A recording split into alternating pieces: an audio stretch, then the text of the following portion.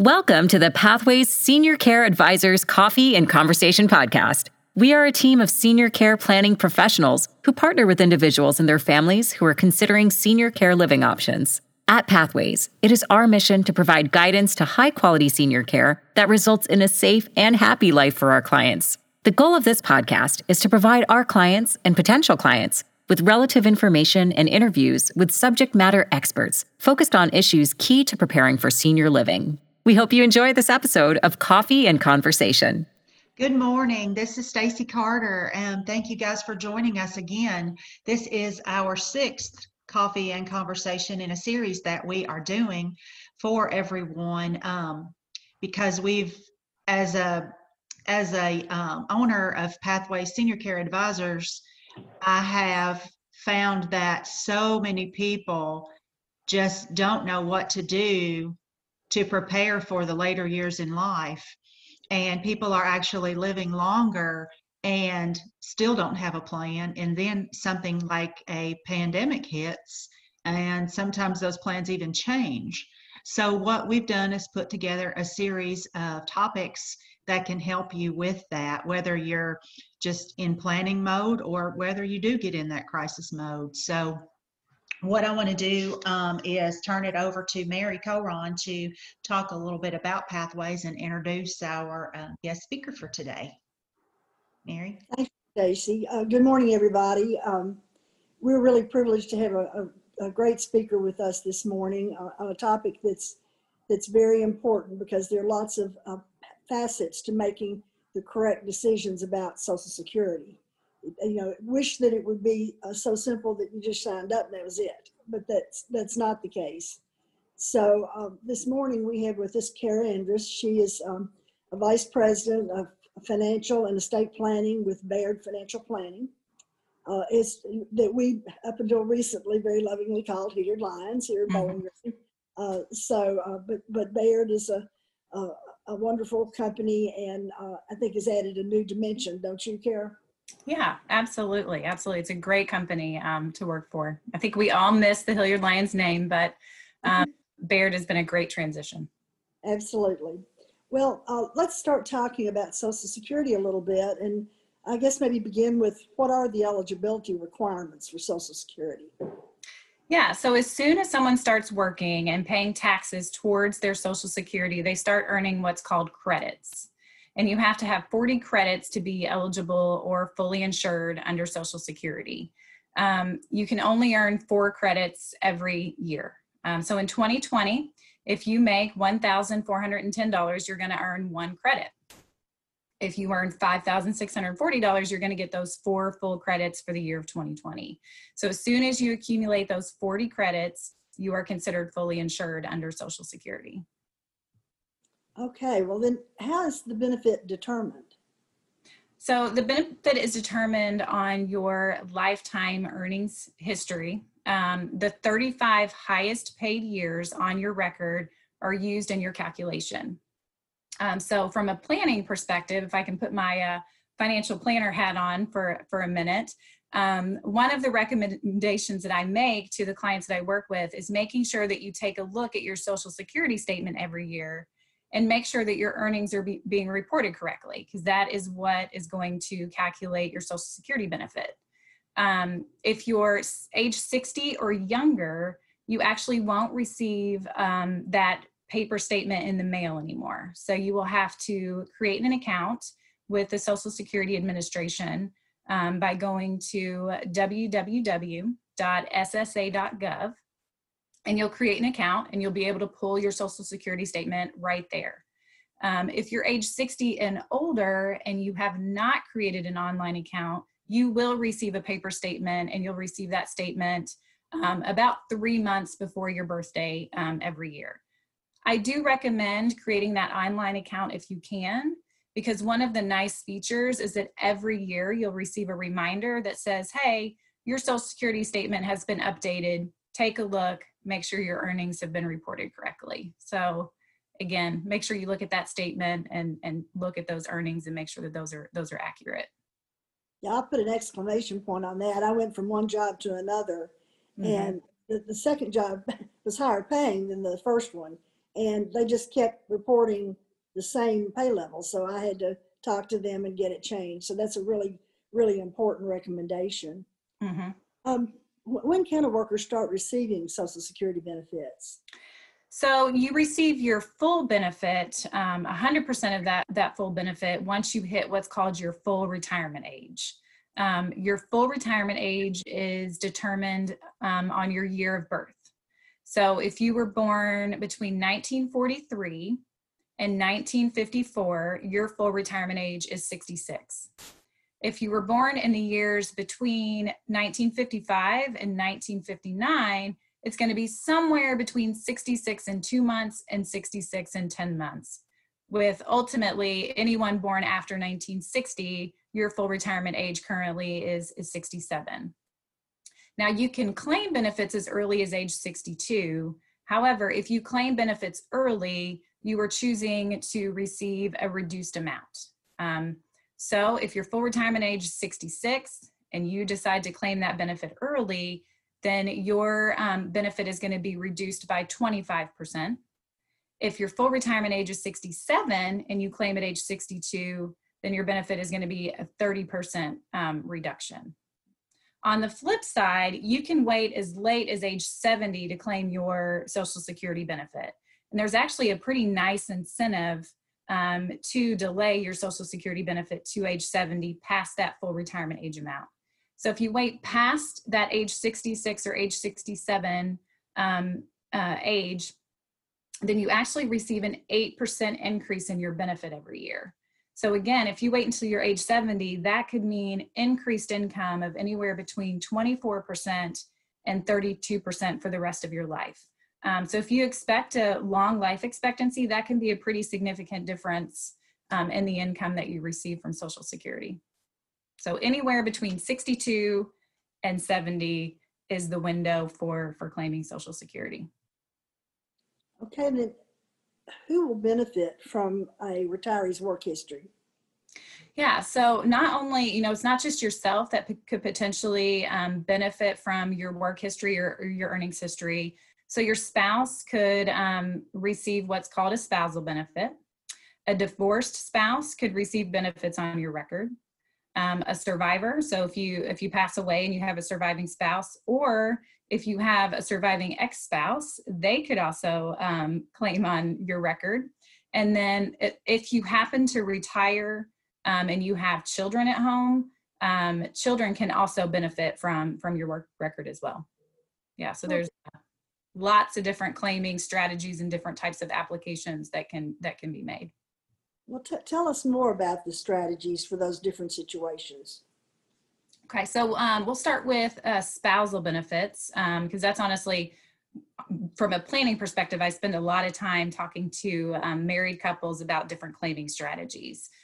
Because for a married couple, it's really important that you look at both work histories, both statements.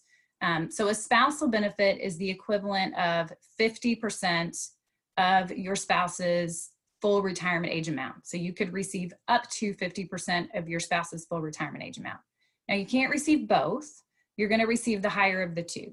So you're either going to receive your own benefit if it's higher, or when you go to make that claim, if 50% of your spouse's benefit is higher, you're going to receive that spousal benefit. So it really depends on which one is higher, whether your benefit or 50% of your spouse's. A couple of things there. So one is your spouse has to have claimed and started receiving their benefit for you to be able to claim a spousal benefit. So if they haven't turned their Social Security on yet, you can't file a spousal benefit. And then the other requirement is that you have to have been married for at least a year to be able to be eligible for a spousal benefit. And you can, just like your own record, you can choose to claim spousal benefits as early as age 62. But again, if you choose to claim that spousal benefit at age 62, then you're not going to receive 50%. You're going to receive a reduced amount due to claiming early. Okay, thank you. That's great information. So what is the impact if you keep working while receiving benefits? Yeah, so that is definitely something to consider. So if you decide to turn on your Social Security at age 62 and you're still working, the benefit that you receive could be impacted. And something called an earnings limit is put into place. So if you claim at age 62 and you make more than the earnings limit, so in 2020, that earnings limit is $18,240. So if you make above that amount, $1 for every $2 above that amount is going to be withheld. So for example, let's say that you make $5,000 above that $18,000 limit and you claimed at age 62, Social Security is going to withhold $2,500 worth of your benefit before they turn on your claim for that year. Oh, wow. And then will my Social Security benefits be taxed? So yes, Social Security benefits can be considered taxable. So, and that's all based on what your modified adjusted gross income is. So if you take a look at your tax return and look at the line item that says adjusted gross income, and then if you have any tax-free income on that tax return, you'll want to add that back in. And so if that number for a married couple is above $44,000, then 85% of your Social Security will be part of your taxable income. If it's between $34,000 and $44,000, up to 50% of your Social Security can be taxable. No more than 85% is going to be taxable. So that's the absolute most of your Social Security that will be part of your taxable income. But it's all based on what your modified adjusted gross income is. And that modified, excuse me, that modified adjusted gross income includes pensions, investment income, capital gains, IRA distributions. So basically thinking about all your income sources. For a lot of married couples, you get to that $44,000 target pretty quickly.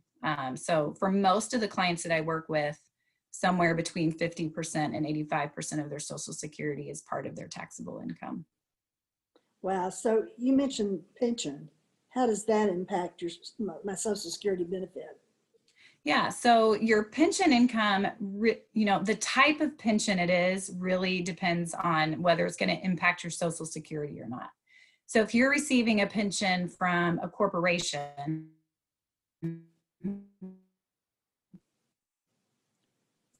or a public company, then security taxes on. So your benefit will not be impacted by that pension. Now, if you had pension income for wages that you did not pay Social Security taxes on, so typically that's going to be government agencies, teachers, those are the most common ones that I see. Your pension could impact what your Social Security benefit is. The most it could impact it is the equivalent of 50% of your pension. So it's not going to fully impact your benefit.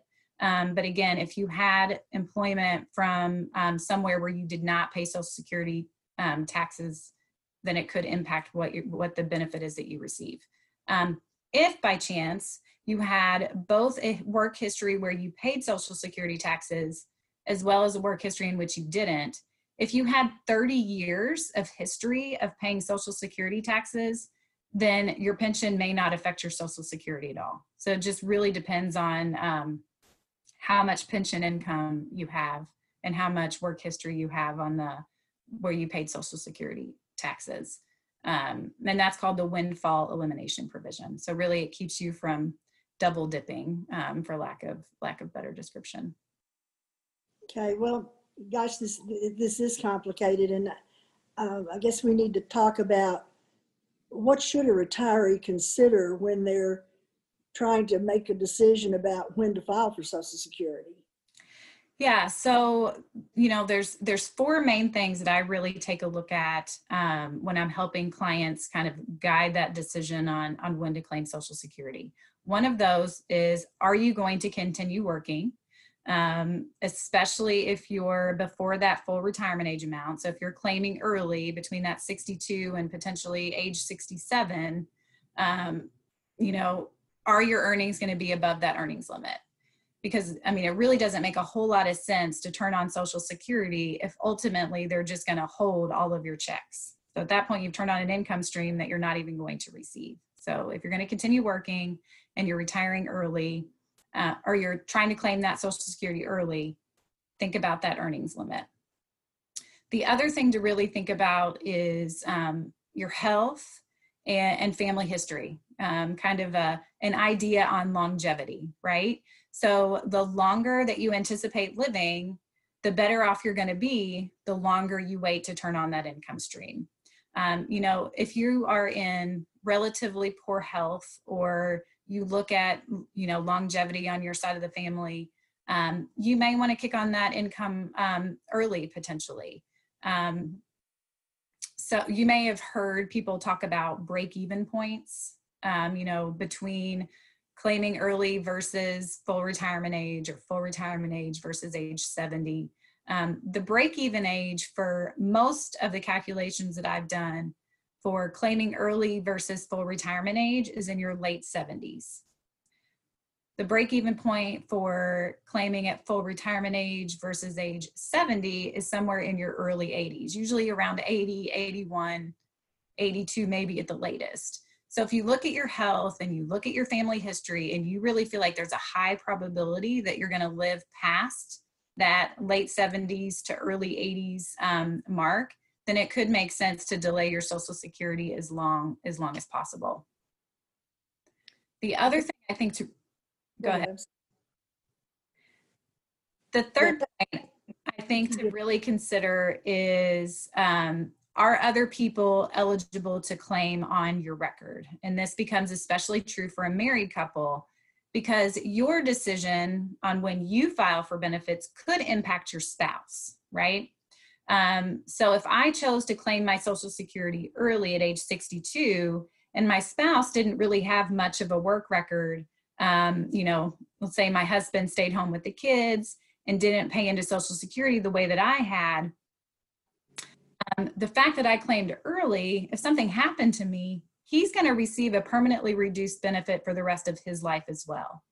But if I had chosen to wait to turn on my Social Security till that later date and something happened to me, he's going to bump up to that higher amount, and he's going to receive that higher amount for the rest of his life. So, you know, the decision that you make on Social Security could very well impact the benefit that your family members ultimately receive. So kind of looking at for a married couple is very important. Yeah, so you make that decision based on all the things you just talked about, and something changes. Can you alter your decision about filing for Social Security benefits? Yeah, so there's a couple of ways to alter your decision. So one way is to withdraw your claim, but there's some rules around this. So you have to make that withdrawal within a year of your first check. So if it's past a year, if you've been receiving Social Security for longer than a year, you can't withdraw your application. The other caveat there is you have to pay back all of the benefits that you had received up until that point. The other option is you can actually suspend your application once you reached full retirement age. So let's say at age 62, you decided to turn on your Social Security income stream, your Social Security benefit. You hit full retirement age, you're somewhere between age 66 and 67. For whatever reason, you don't really need the income anymore, or, you know, maybe claiming early you decided wasn't the best decision. You can actually file an application to suspend your benefit at that full retirement age. And at that point, you would start receiving those delayed retirement credits. So you'd start receiving that 8% increase in your benefit every year. Now, if you turn off your Social Security, if you suspend your Social Security at full retirement age, and let's say your spouse was drawing a spousal benefit, if you suspend your benefit, that spousal benefit is also going to be turned off. So if anyone is claiming on your record and you suspend that benefit, their benefit is also going to go away as well. So there are a couple of options. It's a little bit more difficult to turn off Social Security than it is to turn it on. This has been great information, Carol. We really appreciate it. Are there any questions? I have a question.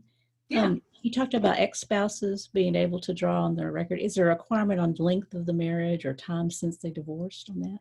Yeah, so you have to have been married for at least 10 years to your ex-spouse to be able to claim a divorced spousal benefit.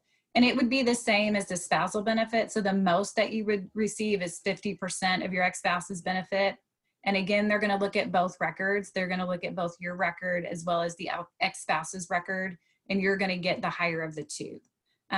The other difference that I think is worth mentioning is, for spousal benefits, your spouse has to be claiming and receiving a benefit for you to get a spousal benefit. If you're divorced, your ex-spouse actually does not have to have claimed and started receiving his or her benefit. They just have to be eligible for Social Security. So meaning that they have to have those 40 credits and they would have to be at least age 62. So they don't have to be receiving a benefit for you to be able to receive a divorce spousal benefit. So that's a little bit unique difference between the spousal benefit and a divorce spousal benefit. One other thing I just thought of, is there something still about a widow and a blackout period I'm trying to think of, that something about age 60, is that still in force? Yeah, so from a survivor benefit standpoint, unlike your own benefit where you have to wait till age 62, a survivor benefit could be turned on as early as age 60. And another unique planning feature with the survivor benefit is you can actually choose between the two records, okay? So let's say your spouse passes away and you're age 60. You could actually turn on your survivor benefit at age 60 and let your own benefit continue to grow. And then you could switch to your own record once it, reached that higher amount, either that full retirement age or age 70. So there are some claiming strategies there for a surviving spouse that are unique, that are kind of a unique situation. Thank you very much. You're welcome. Thank you, Kara. Obviously, Social Security is something that is a very important piece of people being able to get the care that they want later on in life. Certainly, it's a piece. There are many others. Social Security rarely pays for all of the care a person needs. But if you've made the right decisions and used the right strategies, it certainly can be very helpful. So we really appreciate you being with us this morning, Kara Endress with Baird Financial Planning. Thank you very much. Thank you. Thank you for having me. You're welcome. Thank you for listening to this episode of the Pathways Senior Care Advisors Coffee and Conversation podcast. If you have additional questions about today's topic or would like to learn more on how Pathways Senior Care Advisors can help you or your loved one find high-quality senior care, visit us online at pathwayssca.com or call 270-901-1878.